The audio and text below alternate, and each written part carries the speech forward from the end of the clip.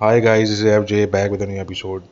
तो दोस्तों, पाकिस्तान में जो है वो एक नया पटाखा जो है वो फोड़ा गया है। ठीक है। वैसे तो पाकिस्तान में जो है वो हर हफ्ते ही जो है वो उस तरह के कई पटाखे जो है वो फटते हैं। ठीक है। और उसका मकसद कहने का ये है कि इस तरह की बहुत सी चीज़ें, अजीब व गरीब किस्म की चीज़ें हमें सुनने को भी मिलती हैं पाकिस्तान से और देखने को भी मिलती हैं। So obviously as we all know कि Pakistan is a very entertaining country. ठीक है। तो ये एक नई बोंगी है, ये एक नया पटाखा है जो पाकिस्तान में फोड़ा गया है। ठीक है जी। और ये किसने फोड़ा है? ये फोड़ा है जी पंजाब पुलिस के जो अफसरान हैं, पंजाब पुलिस के जो ऑफिशल्स हैं, ये उन्होंने फोड़ा है। ठीक है जी। और वो क्या है, वो क्या बोंगी है? वो बेसिकली ये है, उनका एक लेम है कि जी ये जो सदन जो पंजाब का जो कच्चे इलाके हैं, ठीक है, पंजाब के जो कच्चे इलाके हैं कुछ, अपेरेंटली वहाँ पे डकैतों का कब्जा है। ठीक है जी। और ये पंजाब पुलिस के जो ऑफिसर्स हैं वो ये क्लेम कर रहे हैं कि जी उन डकैतों के पास जो है वो अमेरिकन वेपन्स भी हैं और उनको इंडिया ने ट्रेनिंग प्रोवाइड की है। ठीक है। अब ज़रा आप ये जो तहलका खेज जो ये जो इंकशाफ है, ये ज़रा मुलाहिज़ा फरमाइए दोस्तों कि वो क्या कह रहे हैं कि जी इनके पास अमेरिकन वेपन्स भी हैं और इनको जो है वो इंडिया ने बकायदा तौर पर ट्रेनिंग प्रोवाइड की है। ठीक है जी। अच्छा अच्छा, अमेरिकन वेपन्स कहाँ से आए? तो अपेरेंटली अमेरिकन वेपन्स ये वो हैं, according to these Punjab police officials, ये वो अमेरिकन वेपन्स हैं जो कि अमेरिका बादशाह जो है वो अफगानिस्तान में छोड़ के गया है। ठीक है जी। अच्छा, तो ये तो हो गई बोंगी। और ये इंकशाफ ये जो पूरा जो इन्होंने इंकशाफ किया है, जो पूरी चीज़ उन्होंने जो है वो रिवील की है, अ, ये इन्होंने की है apparently in front of standing committee on rules of procedure and privileges. I don't know what the hell this is, but खैर पाकिस्तान में अपेरेंटली कोई ऐसी कोई स्टैंडिंग कमेटी एग्जिस्ट करती है। ठीक है। I have no idea about this. ठीक है। और इसको जो चेयर करने वाले थे ये थे MNA राना मोहम्मद कासिम नून। अच्छा, इनके नाम में जो है वो नून लगा हुआ है। तो इनका ताल्लुक जो है वो PMLN से भी रहा है। ठीक है जी। इन्होंने जो है वो असल में इन्होंने सारी पार्टी से चक्कर काटे हैं इन्होंने। ये PTI से भी वाबस्ता रहे हैं, पास में पीपल्स पार्टी से भी रहे हैं, PMLQ से भी रहे हैं ये। ठीक है जी। और PMLN से भी रहे हैं। ठीक है जी। अच्छा, तो ये जो थी ये मीटिंग थी apparently standing committee on rules of procedure and privileges. Again no idea what the hell this is suppose to be, but ठीक है। और इसमें जो है वो इन्होंने ये जो है वो इंकशाफ किया पंजाब पुलिस के टॉप ऑफिसर्स ने कि जी ये मामला है। और कई यानी कि एकड़ ज़मीन पे अपेरेंटली 58,000 एकड़ जो जो ज़मीन है उस पे जो है वो डकैतों का कब्ज़ा था, जो कि ये कह रहे हैं कि जी हमने छुड़ा लिया है, मगर अभी भी जो है वो काफ़ी ऐसी लोकेशन हैं जहाँ पे उनका कब्ज़ा है। खैर, और इसमें जो जो स्टोरी मेरे सामने इस टाइम पे खुली हुई है, इसमें जो है ये जो राना मोहम्मद कासिम नून, ये जो MNA हैं जो जिन्होंने चेयर की है ये मीटिंग, उन्होंने पूछा जी पुलिस वालों से कि जी ये क्या वही अमेरिकन वेपन्स हैं जो कि अमेरिका जो है वो अफगानिस्तान में छोड़ के गया है? तो पुलिस वालों ने इस चीज़ को कंफर्म किया अपेरेंटली। ठीक है जी। और उन्होंने साथ में ये भी कहा है कि जी इन वेपन्स से निपटने, यानी कि इन वेपन्स को काउंटर करने के लिए हमारे पास जो है वो जवाबी जो भी वेपन्स हैं वो उस लेवल के नहीं हैं, हम उस लेवल पे इक्विप्ड नहीं हैं जिस लेवल पे ये डकैत ये जो है वो इक्विप्ड है। ठीक है जी। अच्छा, तो ये दास्तान है दोस्तों पाकिस्तान की, कि अब ये हाल हो गया है कि इसको भी मैं ज़रा अभी डायसेक्ट करता हूँ कि ये क्लेम कर रहे हैं कि जी ये, अच्छा, सबसे जो हैरान कुन बात है वो ये कि क्लेम कर रहे हैं कि जी इंडिया ने इनको ट्रेन किया है। ठीक है। मेरे लिए हैरान कुन बात ये नहीं है कि उनके बाद अफगानिस्तान से अमेरिकन वेपन्स उनके हाथ लग गए, ये तो मेरे लिए बिल्कुल भी सरप्राइजिंग नहीं है। ठीक है। मगर ये मेरे लिए सरप्राइजिंग ज़रूर है। खैर, एक तरीके से ये भी सरप्राइजिंग नहीं है, बट स्टिल अम्यूजिंग कह लें, ये अम्यूजिंग है मेरे लिए कि जी ये कह रहे हैं कि जी ये इंडिया ने इनको ट्रेन किया। अच्छा देखें, ये आपको बताना चाहिए कि पाकिस्तान में जब भी आपको कोई ये कहे ना कि जी ये इंडिया ने किया है, या जी इस साजिश के पीछे इंडिया है, या जी ये जो काम हुआ है इसके पीछे इंडिया है, ये जो मामला है इसके पीछे इंडिया का हाथ है, तो आप समझ जाएंगे दाल में कुछ काला है। और वो दाल में असली काला नहीं है कि उसमें वाकई में इंडिया का हाथ है। 99% चांस ये होगा कि उसमें इंडिया का कोई हाथ नहीं होगा, ठीक है। उसमें इनफैक्ट किसी और का, किसी एक्सटर्नल पावर का कोई किसी किस्म का हाथ नहीं होगा। 99% इस बात का चांस है। और जब आप उसकी तहकीक करेंगे तो इट इज़ हाईली लाइकली कि आपको जो है ना वो बड़ी कोई इंटरेस्टिंग, को बड़ी कोई अम्यूजिंग किस्म की जो है ना वो टेल आपको सुनने को मिलेगी कि जी अच्छा जी असल मामला ये है, ठीक है। तो अब मैं आपको बता देता हूँ कि ये जो डकैत हैं जिनकी यहाँ पे बात हो रही है, पहले तो मैं आपको ये क्लियर कर दूँ जिन लोगों को नहीं पता कि ये, चाहे ये सिंध के धाड़ेल हों, सिंध में जो डकैत होते हैं उनको, जो इंटीरियर सिंध का इलाका है वहाँ पे उनको धाड़ेल कहा जाता है, ठीक है। तो या तो ये सिंध के धाड़ेल हों या ये पंजाब में जो डकैत हैं, ये जो सदर्न पंजाब की जो ये बात हो रही है कच्चे इलाकों की, इन सबके पॉलिटिकल कनेक्शन होते हैं, ठीक है जी। जो सिंध में जो धाड़ेल हैं इंटीरियर सिंध में, उनके ज़्यादातर पॉलिटिकल कनेक्शन आपको मिलेंगे पीपल्स पार्टी के साथ। और जो पंजाब में जो डकैत हैं जिनकी यहाँ पे ये बात हो रही है, इस किस्म के डकैत, ठीक है। मैं ज़ाहिर है सारे डकैतों की कोई बात नहीं कर रहा मैं यहाँ पे, मगर यहाँ पे जिस किस्म के डकैतों की यहाँ पे बात हो रही है, ये जो कब्ज़ा माफिया वाले जो लोग हैं, जो बकायदा तौर पे जिनका एक गैंग है और हाईली वेपनाइज्ड ये लोग जो है उनका गैंग है, तो इनकी मैं स्पेसिफिकली यहाँ पे बात कर रहा हूँ। तो इस किस्म के जो डकैत हैं उनका ज़्यादातर ताल्लुक जो है वो अगेन वो पॉलिटिकल पार्टीज के साथ होता है। तो in the case of Punjab वहाँ पे ज़्यादातर जो है वो PMLN के साथ जो है वो उनका ताल्लुक आया तो आपको मिलेगा, या कुछ केसेस में आपको उनका ताल्लुक जो है वो जो ये लोकल कुछ इस्लामिस्ट जो कुछ ग्रुप्स हैं उनसे भी मिलेगा आपको, ठीक है। But again the point is कि इन सबके पॉलिटिकल कनेक्शन होते हैं। तो ये बात करना कि जी ये डकैत जो हैं ये जी हमारे कंट्रोल में नहीं आ रहे, ठीक है ना, ये हमारे कंट्रोल में नहीं आ रहे, ये बात कौन कर रहा है? ये पंजाब पुलिस बात कर रही है। वजह पंजाब पुलिस की अगर आपसे फंडिंग उठा के देख लेंगे इनकी, उनको कितनी फंडिंग मिलती है, तो आप हैरान रह जाएंगे बेसिकली, ठीक है। तो ये पंजाब पुलिस ये बात कर रही है कि जी we are not well equipped to handle this situation.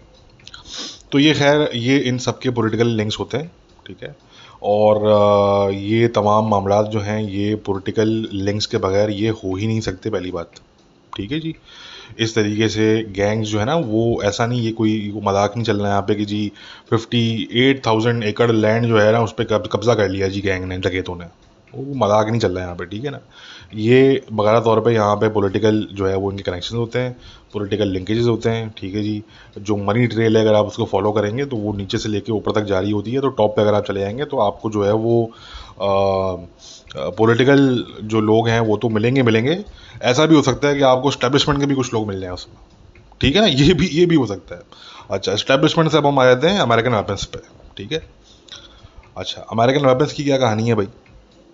तो देखें, पहली बात तो ये कि अमेरिकन वेपन्स जो हैं ये 2021 से पहले से, ठीक है, 2021 से पहले से जब ये अमेरिकन मिलिट्री विड्रॉल नहीं हुआ था तो उससे पहले से ये जो वेपन्स का जो फ्लो है ये पाकिस्तान में ये चल रहा है अफगानिस्तान से, ठीक है जी। स्मगलिंग रूट जो हैं वो तब से एक्टिव हैं, ठीक है।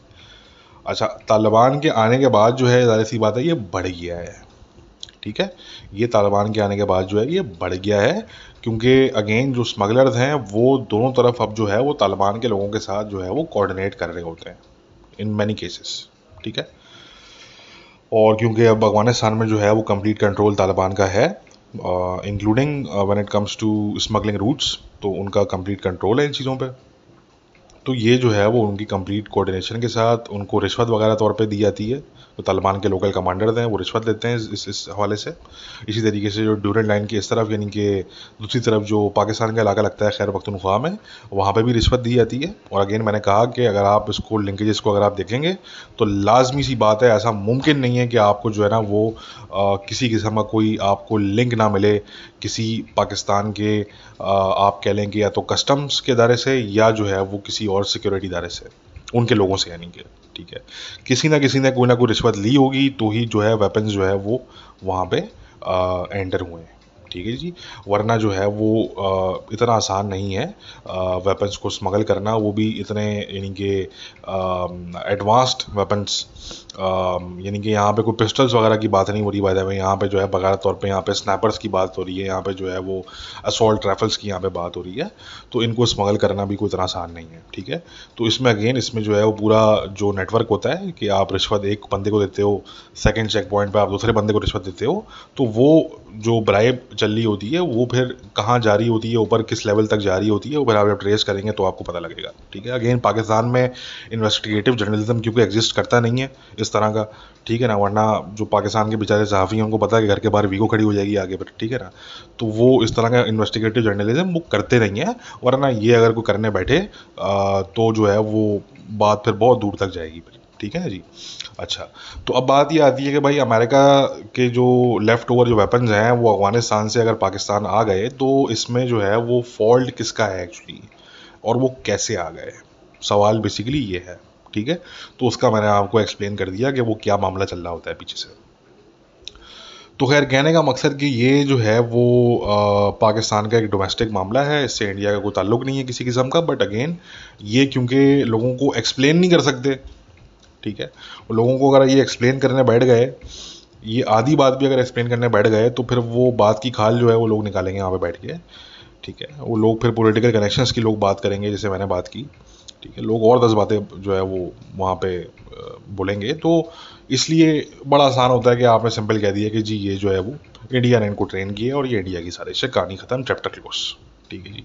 वो एक मतलब डकैतों के इशू को आपने नेशनल सिक्योरिटी का इशू बना दिया आपने, ठीक है ना। मतलब ये this is a total banana republic. यानी कि यकीन करें दोस्तों, पाकिस्तान जिस लेवल का कंटेंट हमें देता है, अब मुझसे कुछ लोग कह रहे होते हैं कि यार आप थोड़ा सा जो है ना वो सीरियस टॉपिक्स की बात करें। भाई मैं क्या करूं, मतलब इतना यानी कि एंटरटेनिंग कंटेंट मुझे अगर पाकिस्तान से मिल रहा होता है तो मैं उसको कवर ना करूंगा। आप लोग चाह रहे हैं कि मैं जो है ना बस मैं सीरियस टॉपिक्स ही मैं बैठ के डिस्कस करता रहूं, ठीक है। तो थोड़ा सा जो है वो इसलिए पाकिस्तान को भी तवज्जो देना ज़रूरी होता है। तो खैर कहने का मकसद कि एक तो ये बात है। अच्छा, दूसरा जो है वो दोस्तों पाकिस्तान में बड़ा यानी कि जश्न है आजकल, ठीक है। और वो जश्न जो है वो इस बात पे है, बड़े खुश हैं पाकिस्तानी, स्पेशली एक दो जो वो हैं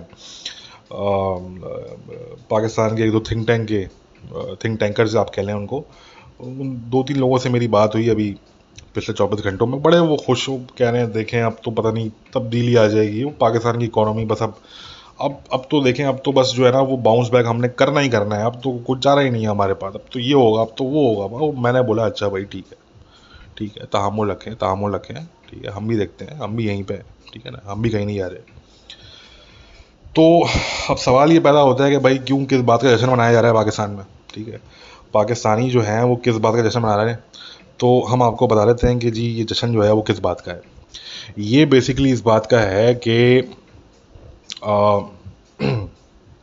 जो पाकिस्तानी गवर्नमेंट है उन्होंने जो है वो अलाउ कर दिया है स्पेशल ऑर्डर के थ्रू कि जी पाकिस्तान जो है वो बार्टर ट्रेड कर सकता है with Iran, Afghanistan and Russia, ठीक है जी।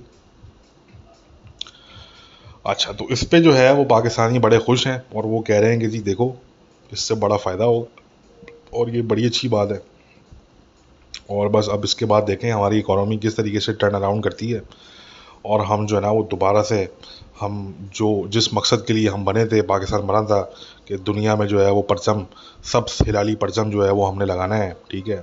न्यू दिल्ली पे लगाएंगे जाके, अलक्सा पे लगाएंगे जाके, वाइट हाउस पे लगाएंगे फिर जाके, ठीक है ना। तो वो अब जो है वो वक्त वो करीब आ गया है, ठीक है जी। और बस आप देखें अगले 5-10 साल के अंदर जो है ना बस पाकिस्तान, अब आप देखें क्या करता है Pakistan. Pakistan will be will be a global power, मतलब समथिंग ऑफ दैट सॉर्ट, ठीक है अपेरेंटली। तो मैंने कहा अच्छा, अब बात ये है कि ये क्या जो है वो जश्न मनाने वाली कोई ये बात है, ठीक है जी। पाकिस्तान ने बार्टर ट्रेड ऑन कर दिया, एक्टिवेट कर दिया स्पेशल ऑर्डर के थ्रू, ठीक हो गया जी, समझ गए हम।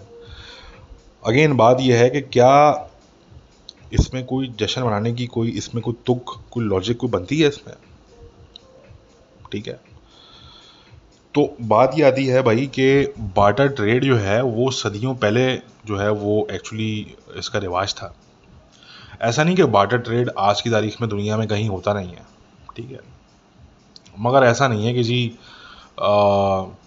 एक बकायदा तौर पर पूरा मुल्क यानी कि दूसरे मल्टीपल मुल्कों के साथ वो टोटल बार्टर ट्रेड ही कर रहा हो, यानी कि ये तो मतलब खैर this is 2023 and this is where Pakistan is standing. ये पाकिस्तानी जो खुश हो रहे हैं इनको कोई, इन बावलों को जाके बताया है भाई कि मेरे भाई ये आपका मुल्क जो है ना ये पीछे जा रहा है। आप जो खुशियां मना रहे हो ये आपका मुल्क एक्चुअली पीछे जा रहा है। ये बार्टर ट्रेड को एक्टिवेट करना जो है ये कोई उछलने कूदने वाली बात नहीं है इसमें। ये आपको बैठ के सोचना चाहिए, आपको थोड़ा सा जो है वो अपने दिमाग पे जोर डालना चाहिए कि भाई ये बार्टर ट्रेड जो है क्या ये कोई अच्छी बात है? इज दिस समथिंग पॉजिटिव कि आप ये कहें कि जी देखें जी कितना अच्छा हो गया है तो पाकिस्तानी बिजनेसमैन के लिए। अरे भाई बार्टर ट्रेड आपकी हुकूमत ने इसलिए किया है क्योंकि वो पैसे नहीं है उनके पास। वो भाई पैसे नहीं है, डॉलर में ट्रेड होता है, डॉलर नहीं है उनके पास। तो अब ये हाल हो गया है कि अब ईरान, अफगानिस्तान और रशिया के साथ जो है वो बार्टर ट्रेड पे आ गए, जो कि अगेन सदियों पहले रिवाज था इसका, जब ये सिक्के विक्के करेंसी वगैरह कुछ नहीं होती थी। ठीक है ना जी। ये कॉइन्स और ये पेपर मनी जो है ये कुछ भी नहीं होता था। ये बेसिकली ये उस टाइम होता था बार्टर ट्रेड। ये 2023 में बैठ के ये खुशियां मना रहे हैं किस बात पे कि जी बार्टर ट्रेड हमारे मुल्क ने, जी हमारी गवर्नमेंट ने, देखें जी वाह वाह वाह वाह, सुभान अल्लाह। ये हाल है इन लोगों का। ठीक है जी। तो खैर एंजॉय करें पाकिस्तानी, हम तो ये बोलेंगे भाई बार्टर ट्रेड एंजॉय करें आप। ठीक है। अच्छा मुझे ये समझ नहीं आ रहा कि ये होगा किस तरीके से। चलें रशिया से तो ये फिर भी कुछ ना कुछ ये ले सकते हैं, मतलब ठीक है। रशिया जो है ना वो ऑयल है उनके पास, एलएनजी, एलपीजी और और भी कुछ चीज़ें हैं। वो रशिया तो खैर ठीक है, it is a pretty modern state. ठीक है। तो ठीक है जी, रशिया से कुछ हद तक मैं समझ सकता हूँ। अच्छा ईरान से भी मैं कुछ हद तक समझ सकता हूँ कि ईरान की भी अगर आप देखें ना, उनकी लोकल जो इंडस्ट्री है ईरान की, मतलब कोई इतनी कोई एफिशिएंट नहीं है, कोई इतनी कोई हाई फाई नहीं है, बट है, एग्जिस्ट करती है। यानी कि ऐसा नहीं कि एग्जिस्ट ही नहीं करती, उनकी लोकल इंडस्ट्री जो है वो एग्जिस्ट करती है ईरान की। बगैर ईरान में जो है वो उनके लोकल सेलफोन्स ही बनते हैं वहाँ पे। ईरान के अंदर जो है वो उनकी गाड़ियाँ भी बनती हैं एक्चुअली। ईरान के अपने गाड़ियों के ब्रांड भी हैं। ठीक है ना जी। ये शायद बहुत से लोगों को नहीं पता होगा, बट जो ईरान की जो अपनी लोकल इंडस्ट्री है वो, मैं ये नहीं कह रहा कि वो कोई बहुत ही कोई हाई फाई है, कोई बहुत ही कोई एडवांस्ड है, या कोई बहुत ही उनके पास जो है ना वो कोई नेक्स्ट लेवल कोई टेक है उनके पास, ऐसा नहीं है। बट स्टिल वो एग्जिस्ट करती है। एटलीस्ट ईरान का काम चल रहा है उससे बहरहाल। ठीक है जी। तो चलें मैं ये भी मान लेता हूँ कि चलें जी ईरान से भी कुछ ना कुछ आप ले ही लेंगे आप। ठीक है ना जी। उनके पास भी तेल शेल है और 10 चीज़ें उनके पास हैं, और कुछ ना कुछ आप कर ही लेंगे उनसे। ठीक है। मुझे ये समझ नहीं आ रहा ये अफगानिस्तान से क्या लेंगे ये, और ये देंगे क्या अफगानिस्तान को, ईरान को, रशिया को, ये बदले में देंगे क्या? ठीक है। ये चड्डी बनियान और ये जो है ये निम्को और ये फुटबॉल्स के अलावा जो है ये क्या मतलब है क्या इनके पास देने के लिए पाकिस्तानियों के पास? ठीक है। मतलब है ठीक है, कुछ ना कुछ छोटी मोटी चीज़ें हैं इनके पास, मगर कहने का मकसद कि कोई कोई ऐसा नहीं है कि कोई ये कोई कोई कोई इस तरह की कोई कोई टेक्नोलॉजिकल कोई प्रोडक्ट्स ये कोई उनको देंगे, या कोई जो है ना वो इस तरह की कोई चीज़ देंगे जो उनको कहीं और से नहीं मिल रही होगी। ठीक है। वो कौड़ियों के भाव उनको पाकिस्तान से मिल जाएगी तो ले लेंगे पाकिस्तान से वो। ठीक है ना। कौड़ियों के भाव उनको कोई चीज़ मिलेगी तो वो ले लेंगे। उसके अंदर भी वो चेक करेंगे कि यार उसकी क्वालिटी जो है वो क्या है क्या नहीं है। अच्छा ये भी आप देखेंगे इसके अंदर फ्रॉड भी बहुत होगा, ये भी मैं बताऊँ आपको। इसके अंदर जो है ना ये इन्होंने बार्टर ट्रेड ऑन तो कर दिया, क्योंकि पाकिस्तानी जो है वो, आई एम सॉरी टू से, ये पाकिस्तानियों को मुझे पता है कि हमारे जो पाकिस्तानी जो हमारे लिसनर हैं बहुत से उनको ये बात चुभेगी, मगर भाई मैं भी जो है वो आप ही में से हूँ, और मैं ये बात कह रहा हूँ कि पाकिस्तानी जो है ना ये धंधे के अंदर फ्रॉड बहुत करते हैं। ठीक है ना। ये धंधे में फ्रॉड बहुत करते हैं, इनकी आदत है। सबकी बात नहीं कर रहा ऑब्वियसली, बट एक साइजेबल चंक है पाकिस्तानियों का जो धंधे के अंदर फ्रॉड करता है। तो मैं आपको ये बता रहा हूँ कि ये फ्रॉड इतना होगा ये कि पता लगा कि जी कंसाइनमेंट जो है वो ईरान से तो पहुँच गया पाकिस्तान, या रशिया से तो पहुँच गया। ठीक है ना। और पाकिस्तान से जब जो कंसाइनमेंट है वो जब पहुँचा तो जी पता लगा कि जी वो तो एक्सपायर्ड प्रोडक्ट निकला। ठीक है ना। मतलब कुछ भी हो सकता है, मतलब पाकिस्तानी किसी भी लेवल का आप चूना लगा देंगे वो जब आपको चूरन लग जाएगा तो आपको अंदाज़ा होगा कि अच्छा जी आपको चूरन लग चुका है, ठीक है ना जी। तो हम तो यही बोलेंगे ईरान को, अफगानिस्तान को और रशिया को कि भाई सावधान रहें, ठीक है, अपनी जेब वे बचा के, ठीक है, थोड़ा सा, हाँ थोड़ा सा सिक्योर रहें भाई। हम तो आपको जो है ना वो भाई वाला मशवरा यही देंगे, ठीक है। अच्छा, मज़े की बात यह है कि अगर इन्होंने अफगानिस्तान के साथ ये किया ना, अफगानिस्तान में बैठे हुए तालिबान, ठीक है, अगर इन्होंने तालिबान के साथ कोई फ्रॉड किया, वो तो वहीं पे AK-47 लेके वो उन्होंने शुरू करना है वो, ठीक है, वो सरफिरे लोग हैं वो, ठीक है, उन्होंने दगा बाई बाई करके वो उन्होंने आगे से AK-47 खोल लेनी है उन्होंने। अभी हमने देख लिया ईरान के साथ उन्होंने क्या किया है, ठीक है ना। ईरान के 2 फौजी ठोके उन्होंने और कई उन्होंने जख्मी किए, ठीक है।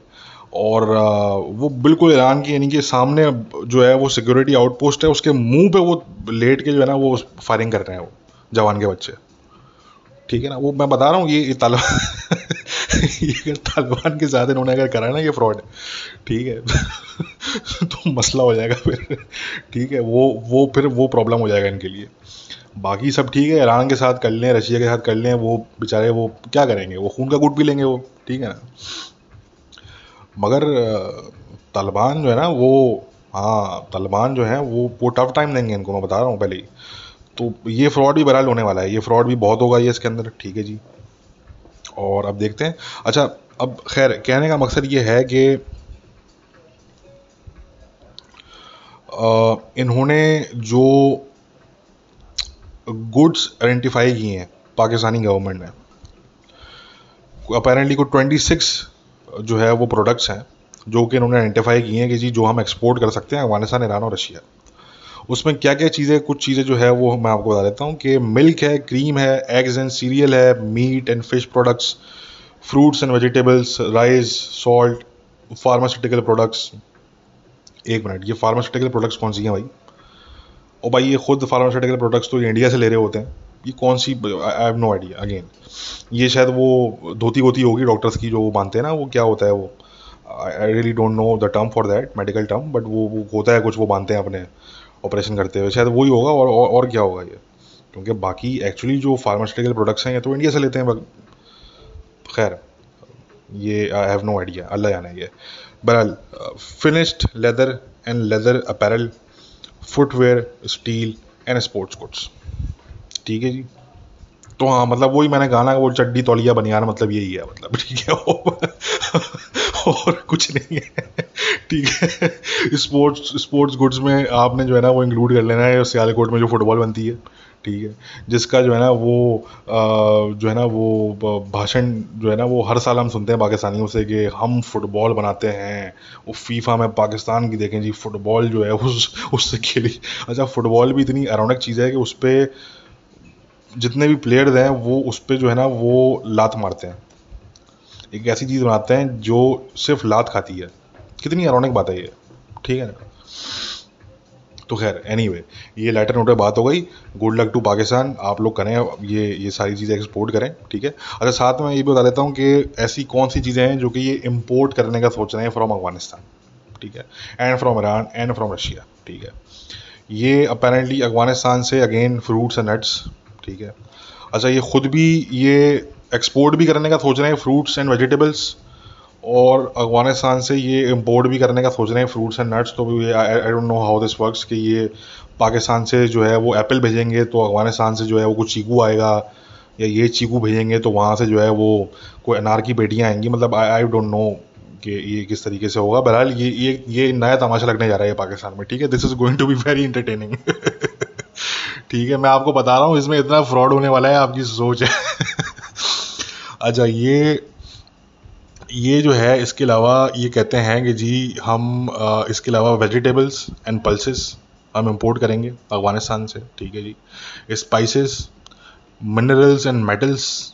अच्छा, मिनरल्स एंड मेटल्स, अच्छा ये कुछ ज़्यादा हो गया है ये जो है ना ये कुछ ज़्यादा हो गया है, ठीक है। हाँ, वो कुछ छोटा मोटा कुछ सल्फर वगैरह वहाँ पे है, कुछ तरह की कुछ छोटी मोटी कोई इस तरह की चीज़ें हैं जो कि ठीक है, it's not a big deal. मगर इसके अलावा जो है ना वो कोई ज़्यादा कुछ एक्सपेक्ट ना करें ये। हाँ मतलब बस इसमें यही आता है, बस मिनरल्स एंड मेटल्स के अंदर 2-4 चीज़ें ही हैं जो कि पाकिस्तान पहुँचेंगी, ये मैं आपको फ्रेंकली बता रहा हूँ, ठीक है। और वो पाकिस्तान कहीं और से भी ले सकता है, वो कोई ऐसी कोई नायाब चीज़ नहीं है इनके वो, ठीक है। खैर, coal and its products, raw rubber items, raw hides and skins. अच्छा, ये वही बकरी और ये गधों और ये ऊँटों की ये जो स्किन होती है ना, ये क्या करेंगे ये अफगानिस्तान से मंगवा के, मुझे नहीं पता, ठीक है। कौन सी इस पे जो है ना इन्होंने पेंटिंग्स बनानी है, कौन से पिकासो बैठे हैं पाकिस्तान में, क्या इन्होंने करना है, कौन से जूते बनने हैं इनसे, मुझे नहीं पता, बट बहरहाल ये खाले मंगवाएंगे ये अफगानिस्तान से, ठीक है जी। अच्छा, उसके अलावा कॉटन, आयरन एंड स्टील, ठीक हो गया। अच्छा, फिर ईरान पे आ जाते हैं। तो ईरान से ये इंपोर्ट करने का सोच रहे हैं जी, फ्रूट्स नट्स, अगेन वही फ्रूट्स नट्स वेजिटेबल्स, मतलब यही है, मतलब पाकिस्तान में निहारी पाए कोरमा, मतलब यही चल रहा है, मतलब ठीक है ना। फ्रूट्स नट्स वेजिटेबल्स स्पाइसेस, वही सब, वो रिपीट, टोटल रिपीट लिखा हुआ है कि जी minerals and metals, coal and related products, petroleum crude oil, ठीक है, कुछ काम की चीज़ आ गई। एलएनजी एलपीजी, ठीक है, काम की चीज़ें हैं। केमिकल प्रोडक्ट्स, ठीक है, काम की हैं। Fertilisers, article of plastics and rubber, raw hides and skins, again दोबारा ये उस पर आ गई है, ठीक है। अच्छा, raw wool and articles of iron and steel, ठीक है। ईरान, मैंने कहा ना कि ईरान की जो अपनी लोकल इंडस्ट्री है वो एग्जिस्ट करती है, इस लेवल पे एग्जिस्ट करती है कि ईरान उससे खुद सर्वाइव कर रहा है, और जो उसकी कुछ प्रॉक्सीज हैं आसपास रीजन में वो भी सर्वाइव कर रही हैं उसकी बुनियाद पे, ठीक है। तो ईरान से फिर भी इनको जो है ना वो कुछ ना कुछ इनको कुछ काम की चीज़ें मिल जाएंगी, but again I have no idea कि ये खुद ईरान को क्या बेचेंगे, ये सिवाय ये दूध दलिए और ये चड्डी बनियान के अलावा ये इन्होंने क्या देना है ईरान को, क्या इन्होंने जो है वो सप्लाई करना है, मुझे अगेन अभी थोड़ी कन्फ्यूजन है इसको लेके, ठीक है, देखते हैं इसको। खैर, अच्छा, रशिया पे आ जाते हैं आखिरी में। तो जी रशिया से ये इम्पोर्ट करने का सोच रहे हैं pulses, wheat, coal and related products, petroleum oils including crude, LNG, LPG, fertilizers, tanning and dyeing extracts, articles of plastic and rubber, minerals and metals, chemical products, articles of iron and steel, and items of textile industrial machinery. चलें, Russia तो अगेन वही वाली बात है कि it's a modern country, तो उनके पास तो फिर भी काफ़ी कुछ देने के लिए है पाकिस्तान को, ठीक है। बट अगेन पाकिस्तान के पास क्या है रशिया को देने के लिए, अगेन उस पर एक बहुत बड़ा क्वेश्चन मार्क है। तो खैर ये दोस्तों जो है वो पूरी कहानी है, ठीक है जी। और इस पे जो है वो पाकिस्तानी बड़े खुश हैं, ठीक है जी। तो खैर गुड लक टू पाकिस्तानीज, और करें जी बार्डर ट्रेड करें आप, ठीक है। Back to the 10th century, ठीक है ना, welcome back to the 10th century, ठीक है, एंड बार्डर ट्रेड करें। अच्छा जी, एक और जो नया मामला हुआ वो ये हुआ कि नया मामला तो खैर क्या ही हुआ, मतलब हम तो खैर 2021 से बात कर रहे हैं इस पर, मगर खैर अब ये जो हमारे जो पाकिस्तानी जो दोस्त हैं पाकिस्तान में, बहुत से जो हमारी बात उस टाइम पे नहीं मान रहे थे या उनको डाउट था हमारी बात पे, तो उनके भी अब जो है ना वो मुंह बंद हो गए हैं, ठीक है जी। और वो क्या मामला हुआ, वो ये मामला हुआ कि जी टीटीपी ने पहली दफ़ा ऑफिशियली जो है वो जिम्मेदारी कबूल की है एक अटैक में। कल रात को ये अटैक हुआ है बन्नू में, ठीक है जी। 3 डिफरेंट कन्फ्रंटेशन हुई हैं टीटीपी के जो मिलिटेंट्स हैं उनकी, या टीटीपी के मिलिटेंट्स क्या आप ये कह लेंगे, जो जिहादी मिलिटेंट्स हैं उनकी, with the Pakistani security forces, ठीक है। इनके एक ही लोकेशन में 3 डिफरेंट कन्फ्रंटेशन हुई हैं, ठीक है। और वो अपेरेंटली टीटीपी वाले क्लेम कर रहे हैं कि जी हमने पता नहीं कितनी गाड़ियाँ डिस्ट्रॉय कर दी हैं, ये कर दिया वो कर दिया। मैंने अभी तक कोई विजुअल इस तरह के इमेजेस देखे नहीं हैं कि जिससे ये चीज़ कंफर्म हो सके, बहरहाल खैर। तो फर्स्ट टाइम क्या क्लेम किया, फर्स्ट टाइम उन्होंने ये क्लेम किया कि जी ये ऑपरेशन जो है वो हमने ये जॉइंट ऑपरेशन कैरी आउट किया है, और ये हमने हाफिज़ गुल बहादुर ग्रुप के जो कोट एंड कोट जो मुजाहिदीन हैं, यानी कि जो जो टेररिस्ट हैं, उनके साथ हमने जो है वो ये मिल के हमने ये जॉइंट ऑपरेशन कैरी आउट किया है ये बन्नू के अंदर, ठीक है जी। कल रात को ये हुआ है बेसिकली। तो ये फर्स्ट टाइम जो है वो टीटीपी ने बकायदा तौर पे इस बात को एक्सेप्ट किया कि जी ये जॉइंट ऑपरेशन था, और ये हाफिज़ गुल बहादुर ग्रुप के लोगों के साथ हमने मिल के कैरी आउट किया। इसी की जो मुश्तरका जिम्मेदारी कबूल की है वो ये जबात अंसार अल महदी खुरासान ग्रुप के नाम से जो नया ग्रुप है, जो कि अभी कुछ महीने पहले ही जो है वो अनाउंस हुआ ऑफिशियली। और ये जो ग्रुप है ये हाफिज़ गुल बहादुर ग्रुप का हिस्सा है बेसिकली ये। तो उन्होंने भी अपनी अलग से स्टेटमेंट रिलीज़ की है और उन्होंने जो है वो इसकी जिम्मेदारी, इस अटैक की जिम्मेदारी इन्होंने कबूल की है। ठीक है जी। तो हम ये बात 2021 से कर रहे थे कि ये हाफिज़ गुल बहादुर ग्रुप हो गया, बाकी इस तरह के और ग्रुप हो गए, जितने भी ये छोटे छोटे ग्रुप हैं जो पाकिस्तान पे हमले कर रहे हैं, पाकिस्तान के फ़ौजियों के ख़िलाफ़ जो है वो अटैक्स कैरी आउट कर रहे हैं, सिक्योरिटी फोर्सेस के अगेंस्ट जो है वो टेररिस्ट अटैक्स जो है वो कैरी आउट कर रहे हैं, specially in KP province and in Balochistan province. और स्पेशली इन्होंने जो ज़ोर पकड़ा है इनके हमलों ने, वो पकड़ा है उस टाइम पीरियड में जब ये टीटीपी के साथ एक ड्रामे वाला सीज़ फायर हुआ था। मैंने ऐसे ड्रामे वाला सीज़ फायर, तो ऑब्वियसली वो मेरा मकसद ये है कि वो टीटीपी की तरफ से वो सीज़ फायर क्या था, वो ये था कि टीटीपी हम लोगों की जिम्मेदारी कबूल नहीं कर रही थी, बल्कि उसने अपनी ये जो बी टीम्स थी, ये छोटे छोटे जो जिहादी ग्रुप्स थे, इनको उन्होंने एक्टिवेट कर दिया था। ये जो है वो हमले कर रहे थे और ये हम लोगों की जिम्मेदारी भी कबूल कर रहे थे। तो हम उस टाइम से ये बात कर रहे थे, आप लोगों को सबको याद होगा, जो भी हमें क्लोजली सुनते हैं और हमें फॉलो भी करते हैं, हमारे आर्टिकल्स को, हमारे वर्क को, हमारी रिसर्च को, हमारी ट्वीट्स को, तो उनको ये पता होगा कि हम ये बात बारहा हमने ये बात की है, मैंने ये बात की है, मैंने आर्टिकल्स लिखे हैं इस पर, मैंने अपने इंटरव्यूज़ में ये बात की है, मैंने ट्वीट्स में अपने ये बात की है, मैंने पॉडकास्ट में ये बात की है कि भाई ये जो ग्रुप हैं, ये जो छोटे जिहादी ग्रुप्स हैं, इनके स्ट्रॉन्ग ऑपरेशनल टाइज हैं with TTP, with the Afghan Taliban. ठीक है जी। और यहाँ पे मैं बड़ा सोच समझ के बात कर रहा हूँ, ऑपरेशनल टाइज की मैं बात कर रहा हूँ। बाकी जो टाइज हैं वो तो हैं ही हैं, यानी कि आइडियोलॉजिकल टाइज जो हैं वो हैं ही हैं, ट्राइबल टाइज हैं वो बिल्कुल हैं, जोग्राफिकल टाइज हैं वो बिल्कुल हैं। ठीक है।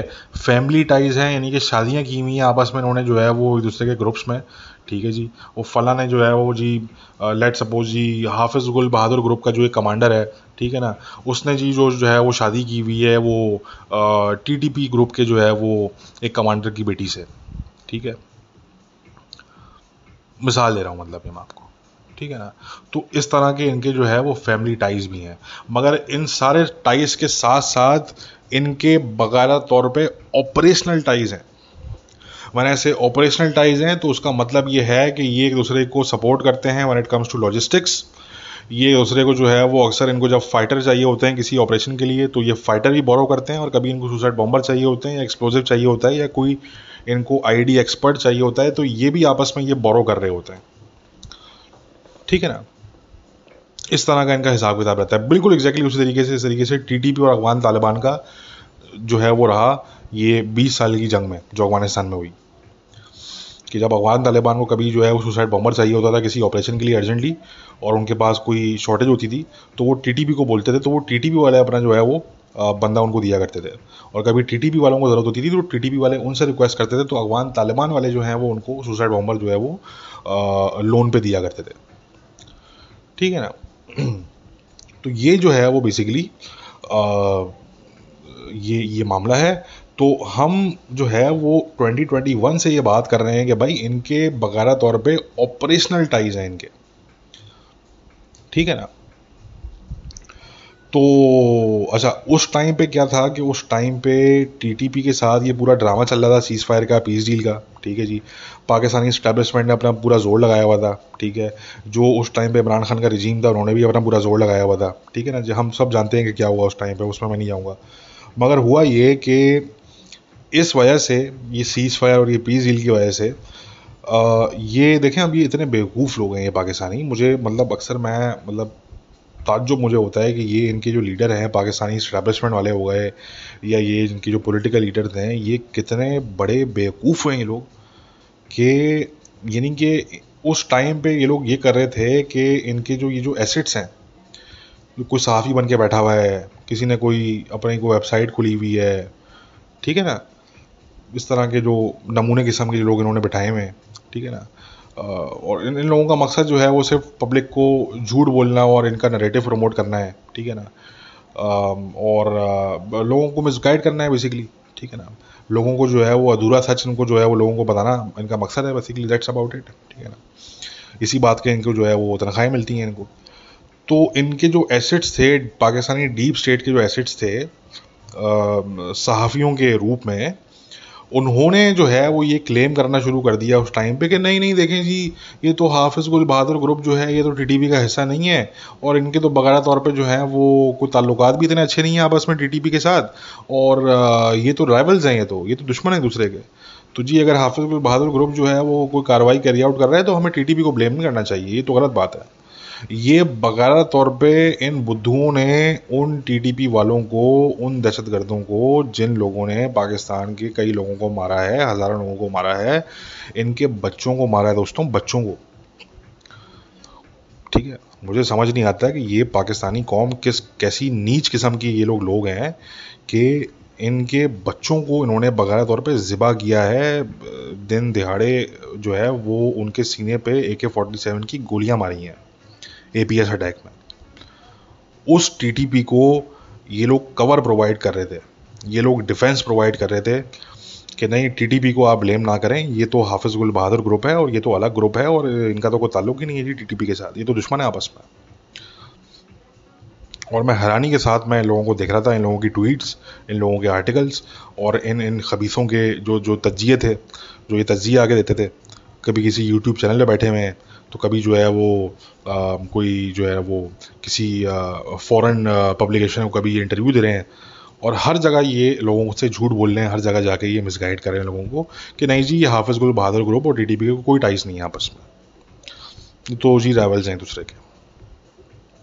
ठीक है, मुझे ताज्जुब होता था उस टाइम पे कि यार इन लोगों में मतलब कोई इन लोगों में कुछ शर्म, कोई इन लोगों में किसी किस्म का कोई कुछ कुछ थोड़ी सी तो डिसेंसी होनी चाहिए ना यार। चलो मैं कहता हूँ ज़्यादा ना हो यार, थोड़ी सी तो होना, कम से कम कुछ 0.001% तो हो कम से कम। ये तो खबीस के बच्चे, ये तो इतने नंगे हैं, ये जो कुछ सहाफ़ी बैठे हुए हैं, बेसिकली मैं इनकी बात कर रहा हूँ एक्चुअली यहाँ पे, जो सहाफ़ियों का रूप अपना के ये लोग बैठे हुए हैं, अपने आप को इंडिपेंडेंट जर्नलिस्ट बोलते हैं ये लोग, ठीक है, और ये एसेट्स हैं बेसिकली ये लोग, ठीक है ना, दीज आर एसेट्स, ये एसेट्स हैं सारे के सारे, ठीक है ना। ऑल दीज दीज नमूना कैरेक्टर्स, आप जाएं इनके बायो जाके देखें, लिखा होगा इंडिपेंडेंट जर्नलिस्ट, इंडिपेंडेंट एनालिस्ट, ठीक है ना। अब तो वो तालिबान का जो आउटलेट है अल मरसाद मीडिया, वो भी क्लेम कर रहा है कि हम भी इंडिपेंडेंट हैं, ठीक है ना। उसने ये पाकिस्तानियों से कुछ ना कुछ सीख ही लिया उन्होंने, तालिबान वालों ने, उन्होंने बोला कि जी क्लेम कर दो कि आप इंडिपेंडेंट हो, ठीक है। हालांकि वो बकायदा तौर पे वो तालिबान का वो आउटलेट है, वो पूरी की पूरी तालिबान की वो पॉलिसी फॉलो करते हैं वो लोग, ठीक है, they are run by the Taliban themselves, but उन्होंने भी क्लेम कर दिया कि जी हम भी इंडिपेंडेंट हैं, ठीक है ना। तो खैर कहने का मकसद कि मुझे वाकई में मतलब उस टाइम मुझे ताज्जुब हुआ करता था कि यार ये किस किस्म के लोग हैं कि ये उस टीटीपी को ये कवर प्रोवाइड कर रहे हैं बकायदा तौर पे, सिर्फ इसलिए कि इनको ये जो है वो उम्मीद है कि टीटीपी से कोई पीजील हो जाएगी, जो कि हम बता बता के थक गए कि नहीं होगी। अरे नहीं होगी, वो तुम्हें ठोकेंगे आगे, करके देख लो, आजमा के देख लो, आजमा के देख लिया इन्होंने, आजमा के देख लिया, ठीक है ना। अब इंजॉय करो बैठ के, अब इंजॉय करो, मजे करो बैठ के, ठीक है ना। तो ये वाली बात है दोस्तों। तो ये हुआ कि कम से कम अब जो पाकिस्तानी थे जिनको ये कुछ जो सहाफ़ी नुमा जो ये एसेट्स हैं, ये बैठ के जो है वो इनको मिसगाइड कर रहे थे पाकिस्तानियों को, ठीक है जी, और इनसे जो है वो झूठ बोल लेते, ठीक है। तो कम से कम उन पाकिस्तानियों के आगे अब जो है वो ये बात क्लियर हो गई कि हम जो है वो सही साबित हुए, जो हम 2021 से बात कर रहे थे, ठीक है। और ये जो बैठे हुए फ्रॉडी है, ठीक है ना, ये जो फ्रॉडी बैठे हुए ये जो है वो गलत साबित हुए, वंस अगेन एज यूजुअल। आगे भी ये लोग गलत साबित होंगे क्योंकि ये कोई पहला झूठ नहीं बोला ना ये आखिरी झूठ बोला है उन्होंने, ठीक है ना जी। ये लोग अपने तज्जिए में झूठ बोलते हैं, मुझे जो इख्तलाफ है ना वो, आप अपनी पर्सनल लाइफ में झूठ बोलो, आप 100 झूठ बोलो, मुझे कोई टेंशन नहीं है यार, आप तज्जिए में झूठ बोल रहे हो, आप लोगों को गलत इन्फॉर्मेशन दे रहे हो, आपको पता है कि सही इन्फॉर्मेशन क्या है, ऐसा नहीं कि इनको पता नहीं था भाई। या तो ये हो ना कि मैं ये बोलूँ कि नहीं यार ये इतने निक्के बच्चे थे, इनको कुछ भी नहीं पता था, इनको नहीं पता था कि यार ये टीटीपी और हाफिज गुल बहादुर ग्रुप के जो है आपस में इनके टाइज हैं या क्या नहीं है, इनको वाकई में नहीं पता था। तो मैं बोलूँगा ठीक है यार, इनसे गलती हो गई, मिस्टेक हो गई, कोई मसला नहीं यार, हो जाता है, कोई मसले की बात नहीं है, ठीक है ना। एनालिसिस की दुनिया में, जर्नलिज्म की दुनिया में गलतियाँ हो जाती हैं, इट्स ओके यार, मतलब ये ह्यूमन ट्रेट है to make a mistake, it can be forgiven, ठीक है। मगर जानते हुए, यानी कि जानते हुए कि यार सही बात क्या है, सही इन्फॉर्मेशन क्या है, सही हकाइक क्या है, ये सब कुछ जानते हुए, अच्छे तरीके से जानते हुए, आप अगर फिर भी लोगों से गलत अगर आप बयानी करें, अगर आप लोगों को गलत बात बताएं, अगर लोगों से आप जो है वो गलत जो है वो कोई झूठ अगर आप लोगों से बोलें सिर्फ इसलिए कि आपको तनख्वाह देने वाले जो हैं वो उनका नैरेटिव है और उन्होंने आपसे कहा है, वो आपको लाइन दे रहे हैं, वो आपको कह रहे हैं कि आपने ये बोलना है, आपने ये जो है वो नैरेटिव आपने प्रमोट करना है, ठीक है ना। और अगेन नैरेटिव देखें, नैरेटिव भी जो है वो एक अलग चीज़ होती है। नैरेटिव एक अलग चीज़ है, झूठ एक अलग चीज़ है, गलत इन्फॉर्मेशन प्रोवाइड करना जानते हुए वो एक अलग चीज़ है। नैरेटिव की हद तक मैं समझ सकता हूँ कि ठीक है जी, आपके जो एम्प्लॉयर्स हैं उन्होंने आपको कहा है कि जी आपने हमारा नैरेटिव प्रमोट करना है, that much I can understand. But जब बात ये आ जाए कि उनका जो नैरेटिव है जो वो चाहते हैं कि आप प्रमोट करें वो अगर झूठ पे बेस्ड है, वो अगर 100% झूठ पे बेस्ड है, तो फिर प्रॉब्लम वहाँ से स्टार्ट होता है। अच्छा, मसला ये है कि अगर आप उनका नैरेटिव प्रमोट कर रहे हैं तो वो तो कभी जिम्मेदारी उन्होंने ना आज तक ली है ना कभी वो लेंगे, ठीक है। वो 1947 से लेके 2023 के अंदर बैठा हुआ है पाकिस्तान, आज बांग्लादेश चला गया, पता नहीं क्या कुछ हो गया पाकिस्तान में, किसी एक बंदे ने जिम्मेदारी नहीं ली आज तक आके। इमरान खान का प्रोजेक्ट लगाया, बर्बाद कर दिया मुल्क को यार, बर्बाद कर दिया। अब रिवर्स इंजीनियरिंग कर रहे हैं तो अब मजीद बर्बादी कर रहे हैं, मगर अगेन जिम्मेदारी लेने वाला कोई नहीं है, कोई नहीं है डीप स्टेट में जिम्मेदारी जो है वो लेने वाला। जो गालियां पड़ेंगी चाहे पहले चाहे अभी चाहे आने वाले वक्तों में, वो पड़ेंगी सिविलियन को, ब्लडी सिविलियन को, वो पड़ेंगी पॉलिटिशियन को, ठीक है ना। जो डीप स्टेट है उसमें से कोई जो है ना वो इतना मर्द का बच्चा नहीं है कि वो आके बोले कि जी हाँ ये हमसे गलती हुई थी, हम इसकी जिम्मेदारी लेते हैं और हम अब इस पे जो है वो ये तमाम जो है वो करेक्टिव मेजर्स जो है वो अब हम ले रहे हैं, ठीक है। There is not going to be anybody, ठीक है। तो बात ये आती है कि वो तो जिम्मेदारी लिए बगैर वो तो गायब हो जाएंगे, उनका टेन्योर पूरा होगा, रिटायर होगा अगला बंदा, वो फारिग हो जाएगा, उसकी जगह कोई और आगे बढ़ जाएगा, वो आपको जानता भी नहीं होगा, ठीक है। मगर आप जो कि पब्लिक व्यू में है, अपने आप को सहाफ़ी कहते हैं आप, ठीक है ना, तो आपकी जो क्रेडिबिलिटी है और आपका जो जो आप जिस व्यू से लोग आपको देखते हैं, जिस नज़रिए से लोग आपको देखते हैं, वो हमेशा के लिए डैमेज हो चुका है, ठीक है ना। तो चंद पैसों के लिए आप जो है वो अगर अपनी क्रेडिबिलिटी, अपना इमेज अगर आपने डुबाना है तो चलें, डुबाते रहें, वो मसले की बात नहीं है। आप ही की क्रेडिबिलिटी है, आप ही का इमेज है, हमें क्या, ठीक है ना। मगर बात ये आती है कम से कम कि पाकिस्तानी जो हैं, जो बेचारे बड़े भोले भाले मासूम पढ़ते लिखते हैं वो है नहीं, ठीक है ना, समझ बूझ उनमें इतनी है नहीं, क्रिटिकल थिंकिंग जो है वो बिल्कुल ही नहीं कि उसका मतलब भी नहीं पता होगा क्रिटिकल थिंकिंग कहते किसे हैं, ठीक है। तो जो हमारे भोले भाले नन्हे मुन्ने जो हमारे क्यूट से जो पाकिस्तानी हैं, कम से कम उन जिनको यानी कि ये इनका पाकिस्तानियों का ये हाल है कि इनको इनका जो है वो पंजाब पुलिस आके अगर ये बोल दे कि जी ये जो डकैत हैं इनके वो वेपन्स जो हैं वो अमेरिकन वेपन्स हैं इनके पास, अफगानिस्तान से आए हुए, और इनको ट्रेनिंग जो प्रोवाइड की है वो इंडिया ने की है, तो मेजॉरिटी पाकिस्तानी का हाल ये है कि उन्होंने आगे दूसरा सवाल नहीं करना, उन्होंने बोलना है अच्छा ये हिंदू बनिया फिर साजिश कर रहे हैं हमारे खिलाफ, छोड़ेंगे नहीं इसको, देखो कश्मीर कैसे फतह करते हैं अभी हम, कुछ दिन की बात है, बस बार्टर ट्रेड अब ऑन होने दो, बस देखो क्या करते हैं फिर हम इंडिया के साथ, ठीक है ना। ये हाल है पाकिस्तान, मेजॉरिटी पाकिस्तानियों का मेंटल लेवल का। उन्होंने थोड़ी सा सवाल करना है आगे से कि भाई ये बताओ कि ये अमेरिकन वेपन अफगानिस्तान से पंजाब तक पहुंचा कैसे, ये तो बताओ, कितनी चौकियां पड़ी, कितनी सिक्योरिटी आउटपोस्ट पड़ी जहां जहां से ये जो है वेपन गुजरते गुजरते ये पहुंचा पंजाब तक, ये तो इसका जवाब तो कोई दे, कोई सवाल ही क्यों नहीं करता ना यार। अगेन क्योंकि जहालत इतनी है, पढ़ते लिखते नहीं है, लैक ऑफ एजुकेशन यानी कि जो है वो इतना यानी कि इंतहाओं को छू रहा है बेसिकली वो, ठीक है। अभी मैं वो देख रहा था क्रिटिकल थिंकिंग पे अपेरेंटली जो है वो कोई एनडीयू में पता नहीं कहाँ पे जो है वो, आई थिंक एनडीयू की वो शायद थी साइट जहाँ पे उन्होंने लगाया हुआ है, वो क्रिटिकल थिंकिंग पे वो क्लासेस दे रहे हैं वो, और वो जो ग्राफिक उन्होंने बना के लगाया हुआ है जिसमें वो लोगों को इनवाइट कर रहे हैं, अगर आप उसको देखेंगे तो आप बोलेंगे कि ये क्या ही ये सिखाएंगे बच्चों को, स्टूडेंट्स को, कि क्रिटिकल थिंकिंग क्या होती है, क्या ही इन्होंने सिखाना है। इनको तो खुद जो है वो नहीं पता कि क्रिटिकल थिंकिंग क्या होती है, यानी कि ये हाल चल रहा है। ये अगेन ये एनडीयू की बात कर रहा हूँ मैं, National Defence University of Pakistan, ठीक है ना जी। जहाँ पे आपको जो है ना वो जो उसका जो जो जो डीन होगा, जो चेयरमैन जो भी होता है उधर, जो हेड होगा उधर का, वो मोस्ट लाइकली आपको जो है ना कोई फौजी मिलेगा आपको। ठीक है। तो ये हाल है दोस्तों पाकिस्तान में। लैक ऑफ एजुकेशन इस लेवल पे खड़ी हुई है।